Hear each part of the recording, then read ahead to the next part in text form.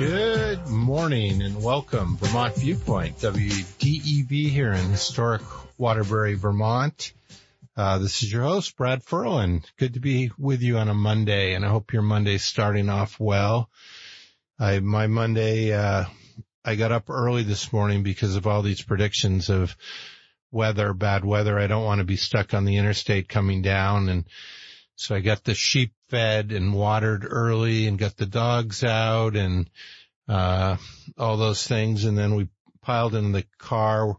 We're like little worker ants going down the highway. First, it's me on the rural road in St. Albans, and then I meet other worker ants, and they're all driving their cars. And then I get on the interstate, and there's a whole bunch more worker ants, and everybody's heading down towards Chittenden County. And there's the right lane worker ants who go a little slow, and then there's the left lane worker ants on the interstate that just are going fast.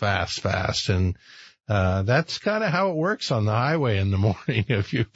And the weather, did it slow people down today? Not so much on 89 south between St. Albans and Waterbury, but it was I got here, so I'm happy about that. We have a great show today. We'll be starting out with Megan Sullivan. She's Vermont State Chamber, and we'll talk about the Chamber's 2024 priorities and a whole bunch of other stuff. And then at 10, Elliot Greenblatt joins me, my old friend who is AARP Fraud Watch. And there's all sorts of things out there every day that people are getting approached about, and it's $1 billion industry that is harming a lot of people's lives. And then at 10:30, Nick Longo, director of Patrick Leahy Burlington International Airport, will join me. We'll talk about December flying and some construction that's going on there and new airlines and all of that. So stay tuned. We're glad you're with us this morning. We can't do radio without you, the listener, so thank you. And I want to jump right in with, I'm excited, Megan Sullivan here in studio. Welcome. Thank you so much. It's great to be here. It's great having you. I think we have a little bit of sound adjustment here. There we go. Try that out, Megan. Good morning. Thanks for having me. Unfortunately, I can't hear. Give me just a second. I'm turning everything up. Go ahead. We're all, we may start singing in a minute. It'll be so loud, we'll be like a choir. Try that. Any better now? Okay. I can see the needle moving. Think we're good. Okay. We're just making some technical adjustments here at WDEV. So Megan, we're coming into 2024 and, the legislature in January begins, and there's a whole bunch of stuff that, is on the legislative agenda, and then the chamber, a lot of stuff on your agenda too. Is there a match there, or? I think there can be a match. Absolutely. You know, I think housing has been a priority for the state chamber. We've got to do something to address our housing costs and our housing stock in Vermont. And that is something everybody's talking about, regardless of where you are, who you're talking to, housing always comes up as an issue. For us, we see our employers really struggling to recruit new employees, to retain the employees they have, because housing is such a challenge for people to find here. So, you know, I think everyone's going into the session continued to have housing top of mind. We did some good work last year, but there's a lot more work that can happen. We're also going to be looking at resiliency and recovery. There are still a lot of people suffering from the impacts of the July 23 flooding. And we know that these events aren't just happening every 500 years, every 100 years. These weather events are coming faster because of climate change, and we need to do more to help communities be resilient and be prepared for the next one that comes. So there'll be a lot of recovery and resiliency on the agenda as well.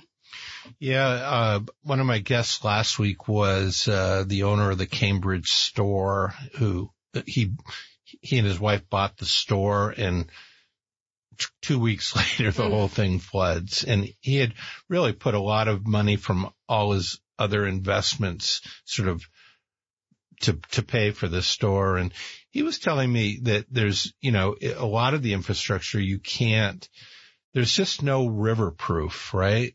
So, right. So what are some of the things is it just giving more protection monetarily, or what are you looking at? I think, there's going to be a lot going on this session about land use planning. I've been working on a study for the past 4 or 5 months about how do we reform Act 250. And there's other studies in there as well. And part of that is we need to make sure that we are encouraging development in areas that are outside of floodplains. And for those areas in floodplains, how can we look upstream to help mitigate the impacts of rivers rising? And then how do we impact when things do flood? There are, certain infrastructure changes that businesses can make, that residents can make, that can help certainly in lessen the impact. But they're going to be hard, decisions and choices that are going to be made. And we need the stories that are coming from our communities to really help inform Montpelier on how to best move forward. Yeah, Montpelier specifically was so hard hit, and we don't just do away with Montpelier, right? Right. And yet this has become, like you said, it's not every 500, every 100 years. This is a reality of life now. Are there ways do you look at engineering solutions and aqueducts and things like that, that we normally don't even think about? I think there are going to be some really smart scientists coming in to talk about those things. And where we have to balance is knowing that these communities are the heart of Vermont. And so we need to help them become resilient, take into account what folks are saying. We can't just pick up and move our downtowns into a whole new place. So how do we help resiliency? So really listening to what some of the experts say. And then also understanding that if we're looking at where do we build this new housing that we so desperately need, we have to be open to the fact that this might be in areas that haven't been developed yet, that are adjacent to our downtowns, so that we're not continuing to invest new money in new housing in areas that are flood prone. And those can be hard conversations to have, but we know we need to have them. Very interesting. That hadn't occurred to me, but the whole push has been this European model, right? Put everybody in one geographic area, the growth centers, the housing and the retail all together. But it may not be entirely practical. So it's a new look, isn't it? Yeah. Yeah. In a state of hills and valleys and water running downhill, we're going to have to say we can't build all of our new housing, next to the river at the bottom of, the lowest point of those valleys. We need to look, outside of that. And it doesn't have to be breaking down our forests and tearing apart our most rural areas. That's part of who Vermont is. But there are certainly areas adjacent to our downtowns that are less flood prone, where we can be building more resilient, efficient housing.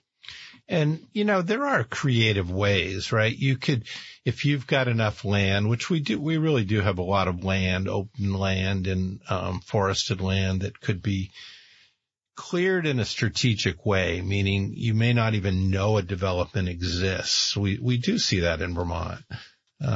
We do. And right now, the way that Act 250 has been designed to work, and I will start this by saying Act 250 came into place with the best of intentions to really help understand our land use when towns didn't have zoning. A lot of our towns now do have really great zoning and subdivision rules, have permitting processes. So Act 250 can be duplicative. And when you have a rule that says you can't build more than 10 houses every 5 miles within 5 years, that's the 10-5-5 rule. What it leads to is developers building 9 houses and then moving 5 miles and building another 9 houses, and then moving another 5 miles and building another 9 houses to avoid Act 250. What if instead we said, let's try and incentivize some level of density so that if you can build 30 units of housing in one place instead of moving it over 15 miles, we do that. It's sort of funny to me to hear that, because one of the sort of anti-growth terms is scattered development, right? That everybody goes, we can't have scattered development in Vermont, which of course That's a good thing. We don't want Vermont like other places. Yet that model creates scattered development. It absolutely has created scattered development because people are trying to avoid going through a lengthy and costly permitting process.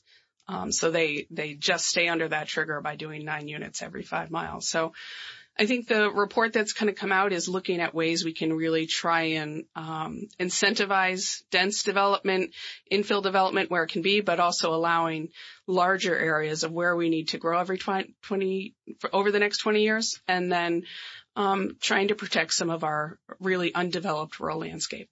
For sure. We're talking with Megan Sullivan. She's with the Vermont State Chamber. If you want to join the call, a lot of topics here, but housing, finding housing, we'll be getting into taxes. I'm going to say that real quiet, but you may not say it as quietly when you hear some of the increases that are coming.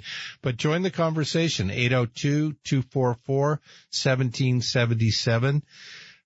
So what about, we hear a lot, Megan, about the redundancy in Act 250. There's a local level process, and then they go to Act 250. Are you trying to fight that to try to make that a little better? I think there was some work being done last year on municipal level oversight, and this year I think there's going to be a focus on state level oversight in Act 250 and where there's redundancies. And if your project has to go through Act 250 and you get a water permit, a stormwater permit from A&R, do you have to go to Act 250 and have them do the same review? Or can you get, can someone who's opposed to the project sue you in 2 different places for the same thing? I think those are definitely some of the questions that are going to come up is, what are we opening people up to when they're trying to develop, workforce housing in the state? And what are the opportunities, especially when we're talking about lawsuits that really slow projects down and can add a considerable amount of cost? Those tend to get added to the cost per unit when we're dealing with that. So, we need to really look at those redundancies, and look deeply at the criteria. I'm hoping the legislature is going to take some time to look through the criteria, understand what's going on the municipal level, see what we're doing on the state level, not just through Act 250, but in other permitting that's required in different state agencies, and say, when we check the box, can we check it once and move on? Yeah. And one of the functions you bring people into the legislature, right, to testify in committees. Does that have an impact or not? I think it can have a huge impact. I was at a meeting recently in Waitsfield, just a few towns over, where legislators were talking with some business owners and heard an incredible story of a business owner who was just revitalizing a blighted property. And so it was a building that was already there and it had fallen into disrepair, and his work to try and bring this up to create jobs in the region, make it a destination, new place for people to go, was met with hurdle after hurdle through the regulatory process. And oftentimes the answers didn't line up, what the town wanted or what one state agency wanted versus what another state agency wanted didn't line up. I think businesses, Vermonters, are okay with regulations. We love where we live, but they have to be clear. They have to be understandable so that someone knows what the process is and can meet the demands required. And there's a lot of fees involved too, right? There's economics involved in Act 250. It's not a cheap process. Yeah, I mean, I think there can be fees involved in lots of different ways. Act 250 is going to be the last fee.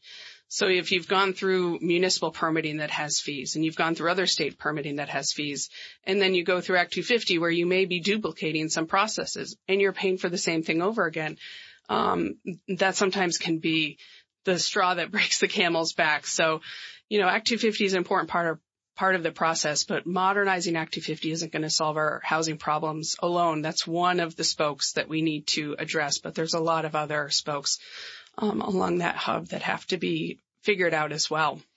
It seems to me there's a little bit of antiquated thinking here too, that there maybe at one point state government didn't entirely trust the local community. The DRB process was a little more casual, and, there was that kind of thing. But we've come a long way, I believe, in that process. Yeah, absolutely. I mean, I think a lot of communities didn't have a DRB 55 years ago when this was created. And so like anything that any laws, any regulation, we have to update them based on what's going on in the times. And now we do have communities with robust DRBs with,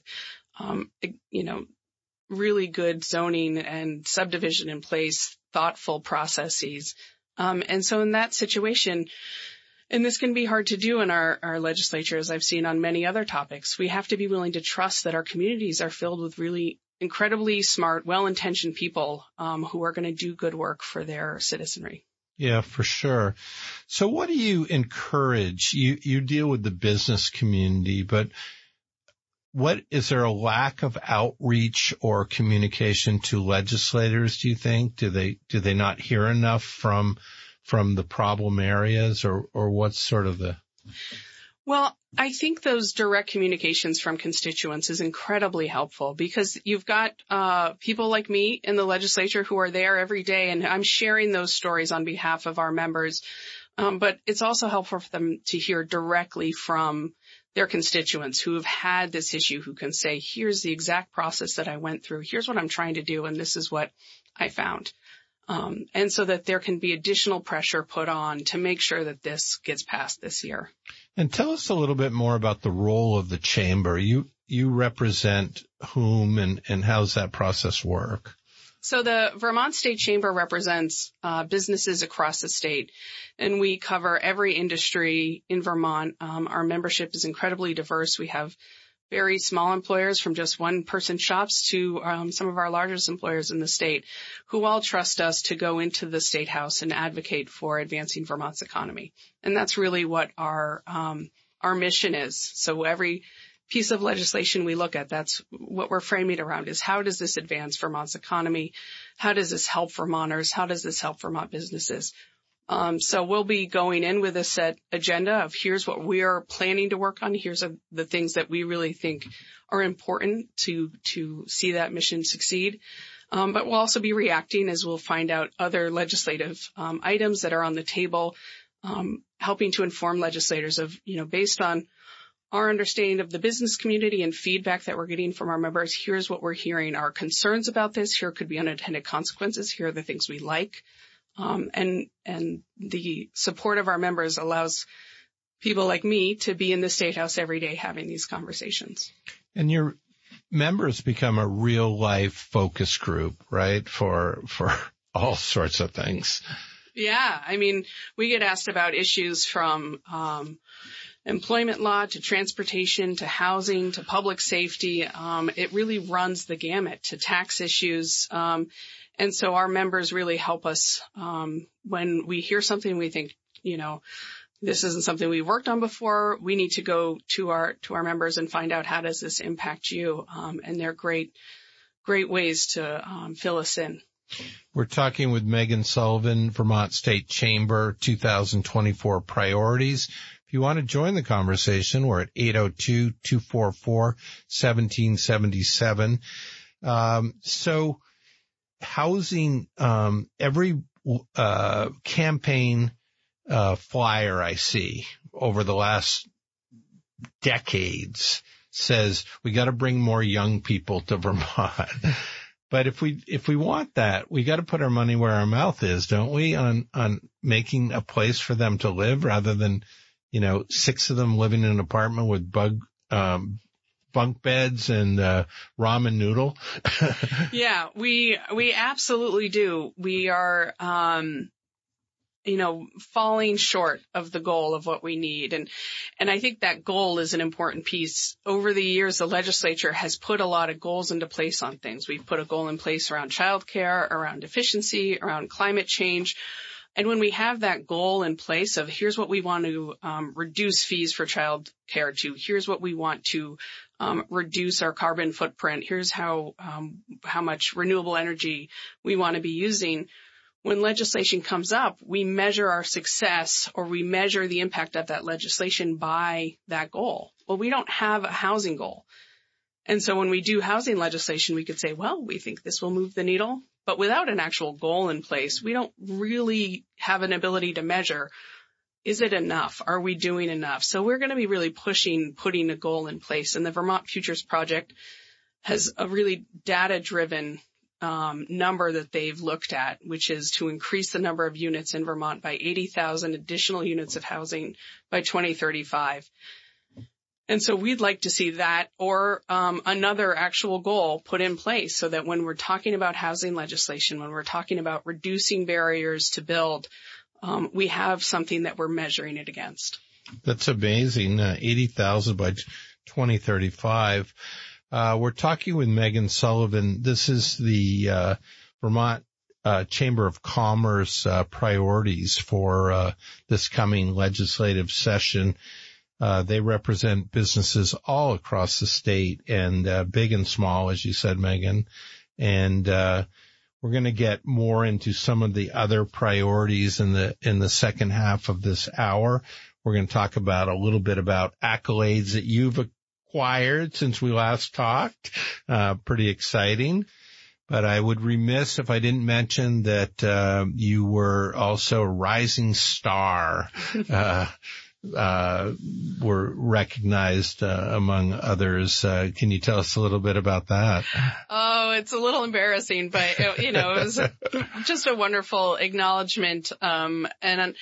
It's something that the Vermont Business Magazine does every year to recognize 40 young professionals under the age of 40 who are working in the community and with business and I think part of what was incredibly humbling for me was to be nominated by someone who's a real leader in housing development in Vermont, to have that recognition of someone like that in my work, in the work around housing, was really special. And then the group of people that I was nominated with and awarded with included one of my coworkers, Amy Spear, who's our vice president of tourism. So it was a great year for the Vermont Chamber and a celebration of the work that we do on behalf of Vermont businesses, and the work that we not only do in our jobs, but also the work that Amy and I both do in our respective communities. Well, it's really a great accolade, and congratulations on that. My producer, Greg Titus, through the glass, if you heard she said it was 40 and younger. So I think you and I are going to be more like shooting stars. We're never going to be rising stars at this point. We'll just have to sort of stumble along, I guess.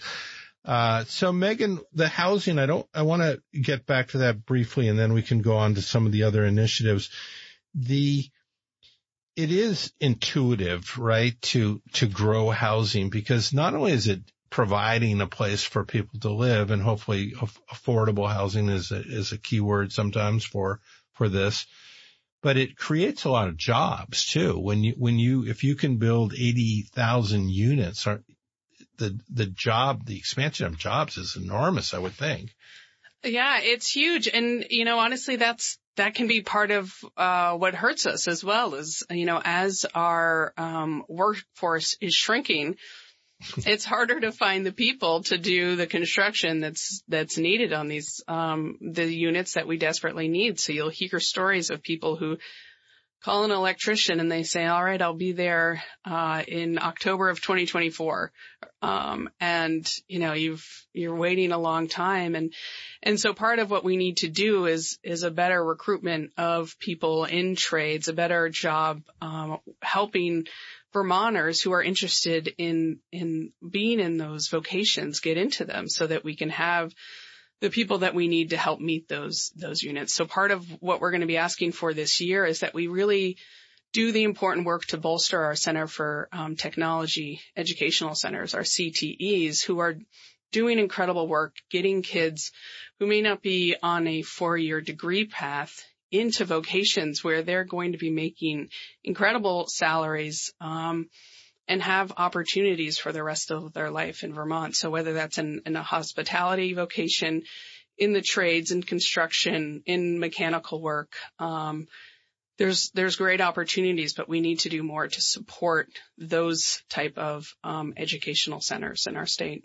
And then give them a place to live too. And yes, yeah. And then make sure that, as we're building these housing units, that we're building units with affordable with a little a. So we're not talking about subsidized housing units. We've done a great job in the state of supporting subsidized housing units, spending $100 million a year on trying to create units that are for low-income Vermonters. But we also need places for people to live that are above that income level, but that aren't the $600,000+ homes that we see on the market. We need that middle income housing. Yeah, for sure. And do you do any kind of like a statewide inventory of where you think housing units would be most appropriate? Is there any process for that?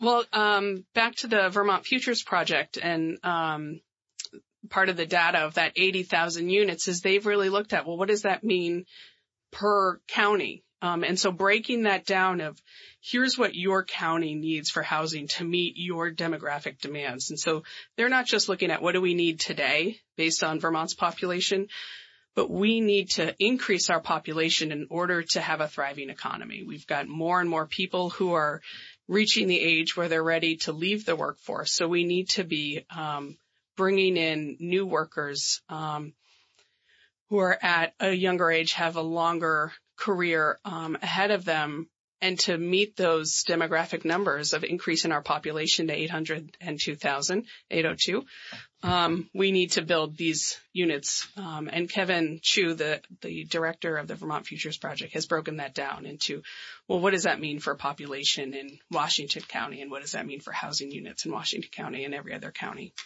Yeah, and it seems to me there is sort of an organic process that happens. I'm up in Franklin County. It's a little more affordable. People are moving up there, a little more building going on. But it would seem that if there was sort of a master plan, it would give people more sort of assurance of being able to come here, stay here, live here.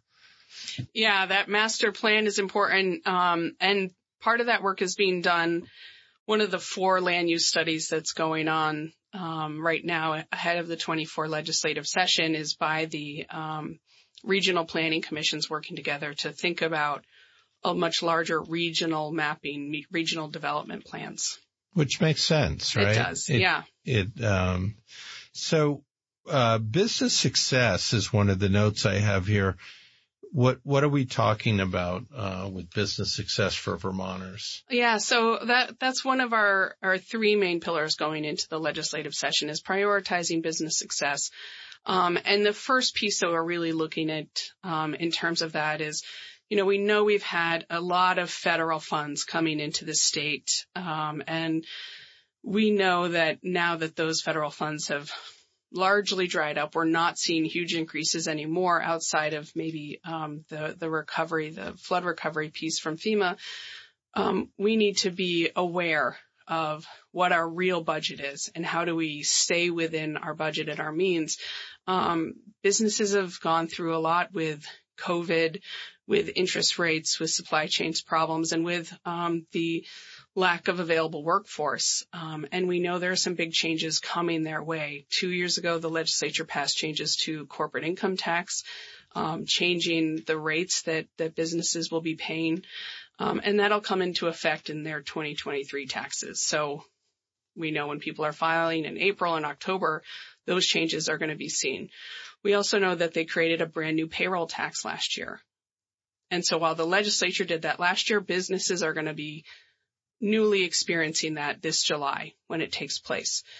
So what we're asking for is for any new programs that have costs, new taxes associated with them, that they look at that in terms of what are people going to be facing in the upcoming year, and how do we make sure that businesses can absorb what they're already being asked to do before we ask them to do new things. And so that might mean that we have to pause on some worthy initiatives that we just can't afford right now. Right. And then work on the things that grow the economy. Right. Yeah. And then we talked a little bit at the beginning of the show about recovery and resiliency, meaning there have been a lot of things, like you say, COVID, flooding, and all that. So what are you pushing on in those areas? So we're going to be looking at, we know there's a lot of economic injuries still existing in those communities that were hit by the flood. So how do we continue to support those areas so that they can recover, they can come back online? Additionally, since we know that this is not going to be a standalone event, how do we help businesses, communities prepare for future events, become more resilient? And then also, we've looked at lessons from the past from Irene. We learned a lot from Irene, and we made good changes.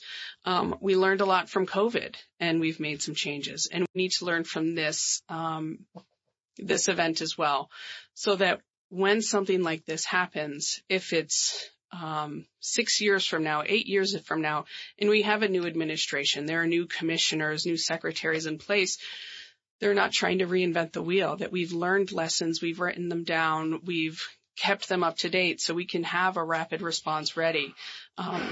Is it a business recovery grant program through the Agency of Commerce? How are we telling our visitors to the state who we rely on for a lot of our revenue, which parts of the state are open, which parts are closed? It's more than just sort of emergency management. It's really at every level of state government. How are we really rapidly ready to respond? Yeah, wow. It's a lot there.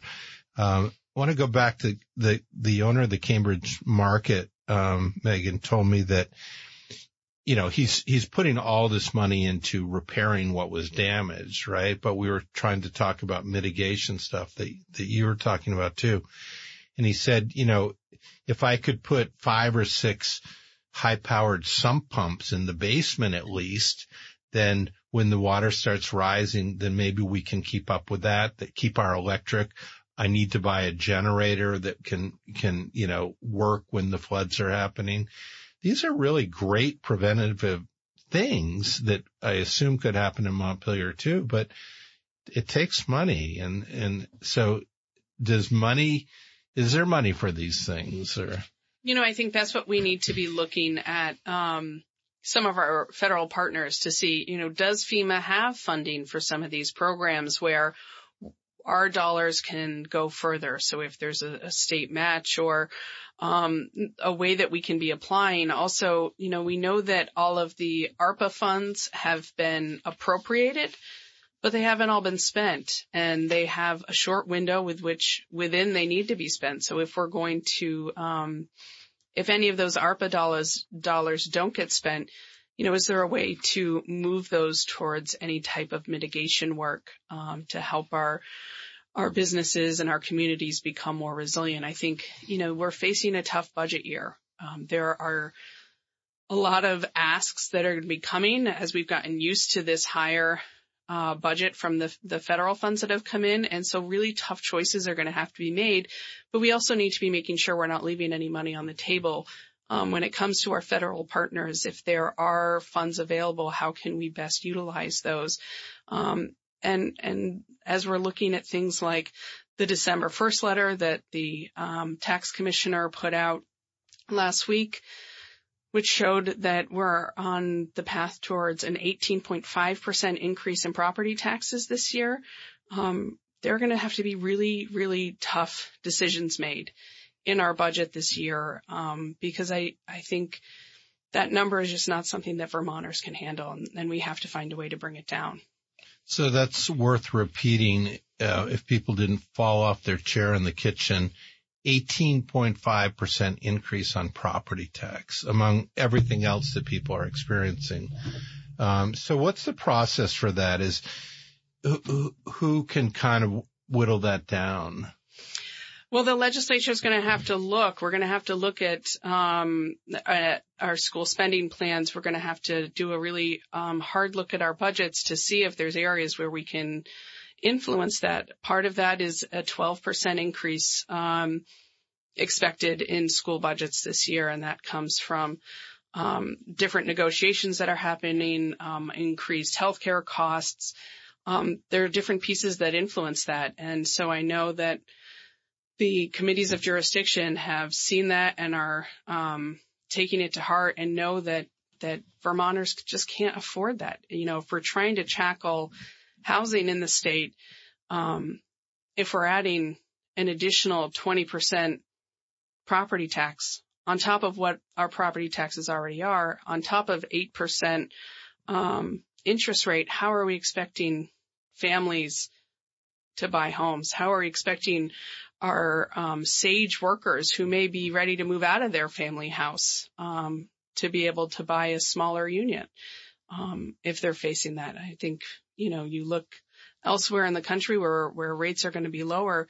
We want to make sure that people can stay in Vermont and be part of the community as long as they want to be, but we need to make them able to afford to do that. Then, speaking of housing, houses are selling for phenomenal amounts of money. But then you go, well, where can I go? Right. Right. So presumably if you can add 80,000 housing units as a goal, is that going to stabilize and even maybe drop housing values, which seems to me to be reasonably healthy if it does that? I mean, that's certainly the hope is, we're losing housing supply. I mean, people sort of ask, well, why do we need more houses if we have enough for as many people as we have now? And it's because there are a lot of housing units every year that come offline, that go into disrepair. And so part of the answer is we need to be revitalizing that housing stock we have. But as much as our communities change, people's lives change. They stay single longer, or you have more two-family or two household families. So the need for that supply changes, and we need to keep up with what people's needs are. As people live longer, they may want to live in a different type of unit than they did before. And so there's opportunity to really meet the demand of where we are now. We're talking with Megan Sullivan. She is government affairs for the Vermont State Chamber. Vermont State Chamber, a phenomenal organization that really represents not just businesses, but people all across the Vermont. We're grateful for that and for all you do. Is there something else that's sort of big on the horizon that we have a couple minutes here that you want to hit upon? I think one thing that we have talked about for the last few years is the need for Vermont to elevate its achievements. If we want people in the state to know the good things that are happening here, as well as letting other people know the good things that are happening here, we have to do a better job of telling that story. I can't tell you how many times I am meeting with legislators who say, well, if we do this, people are going to come to the state. Well, they're not going to come if we don't tell them about it. They don't know we have climate action goals. They don't know that we invested another $125 million in child care this year. We haven't told anybody about it, and we need to do a better job of doing that. Similarly, if we're going to be investing millions and millions of dollars in workforce development, training opportunities, what are we doing to tell our employers about those opportunities? Every membership meeting that I have, and they ask, well, how come I can't train my employee? What am I going to do if my daughter wants to become a nurse, but there's no path for her? And we have invested in programs so that you can go to college to be in these high demand careers for free, if not for, a very low cost. But we need to do a better job of telling that story and not just let it sit 17 pages down on a website. So, that's part of our message is if you're going to make these investments, if you're going to do these things, and we might fight over the details, but once they're done, if you want to use that as a recruitment and retention tool, we need to do a better job telling people about it. And so that sometimes means making a small investment in that marketing plan to do that.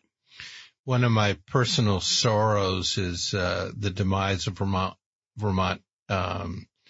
the Vermont Life magazine, because it was so beautiful with photos and stories about Vermont. And maybe we need to look at that, some sort of communication piece that can go out again, so that we can do what you think clearly needs to be done.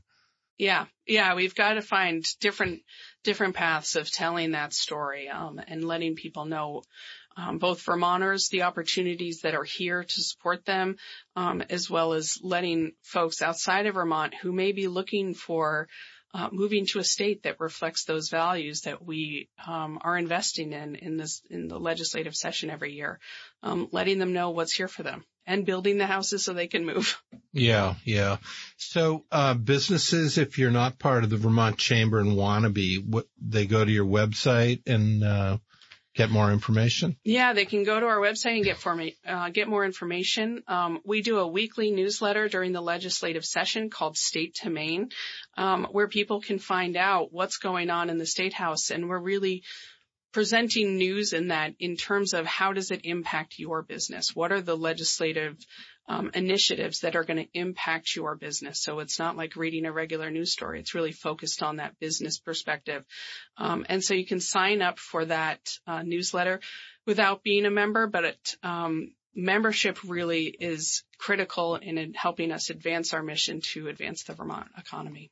And, I have guests here of business people, and they're up at 6 a.m. They're doing payroll. They're hiring. People are calling in. So they're working the shelves. They're doing all the things. You get to be their voice and give them a sense of things that's going on in the real world.